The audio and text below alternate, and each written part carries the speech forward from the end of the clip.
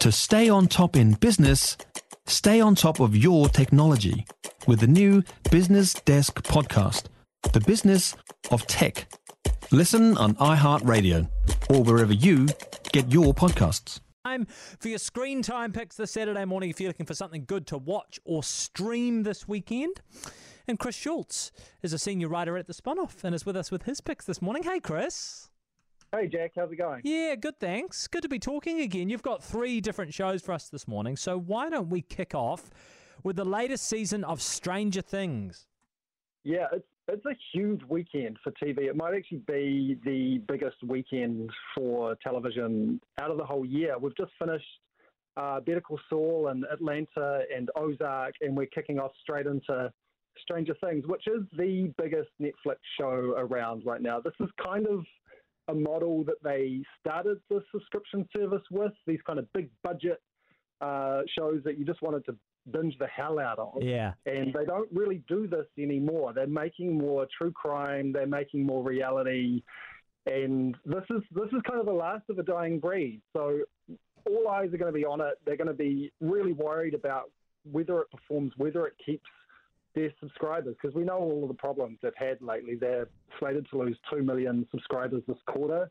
They'll be really hoping that this is the thing that keeps people subscribing. And you know, it's a hell of a show. It's an incredible show. It's got, you know, those 4 kids. They started out so young, 12, 13 years old.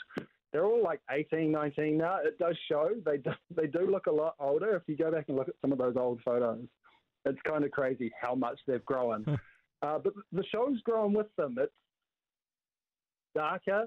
It's bleaker. This opens with a massacre. There's actually a warning after the Texas shootings last week. Yeah. Ahead of this show. That's how dark it's become. I've kind of been waiting for the moment I can watch it with my son. He's 12. He's in his second year at intermediate, and it's too soon. I don't think he's ready. This is really bleak and dark, and the monster in this is truly horrifying. Actually, it's quite a scary show. Yeah, it's such addictive television, though, isn't it? Stranger Things has been massively popular, so I know you won't be the only one who's been hanging out for the latest season. So season 4 is launching on Netflix. Tell us about Obi-Wan Kenobi.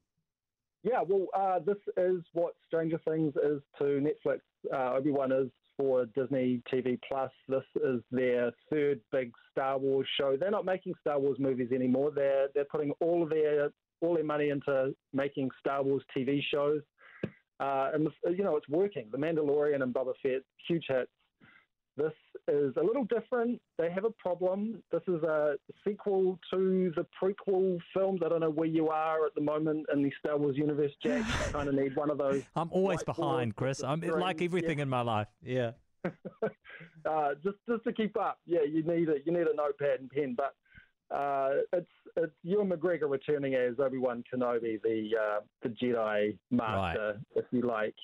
And so this starts with a 4-minute wrap of the 3 prequel movies, the movies everyone hated back in the early 2000s. Yeah, and right.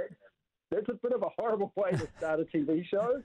It gets better after that. It does get better. They've kind of worked out the formula now, I think. You know, Baby Yoda was such a huge hit for The Mandalorian. It gave that show so much heart. So, spoiler alert, cover your ears if you don't want to hear this, but they have baby Leia. Yeah. Okay. Does she have a baby Leia haircut? She does, yeah.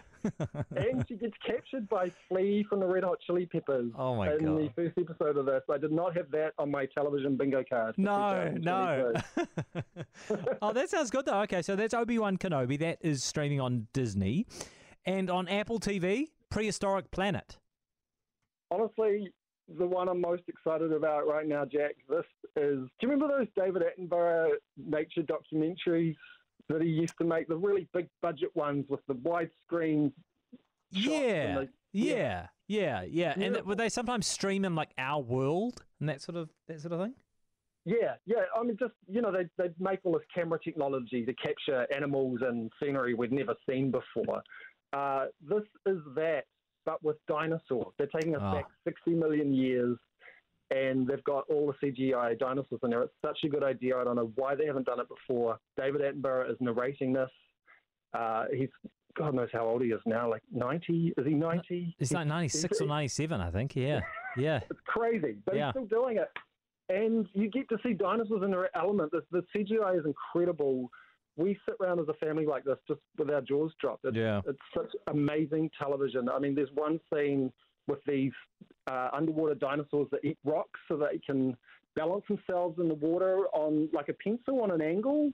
And it's full of stuff like that. Just incredible television. Yeah, this is our favourite show right now, actually. Oh, fantastic. Oh, that sounds really good. That sounds like a bit of me, I reckon. That's Prehistoric Planet. That's on Apple TV.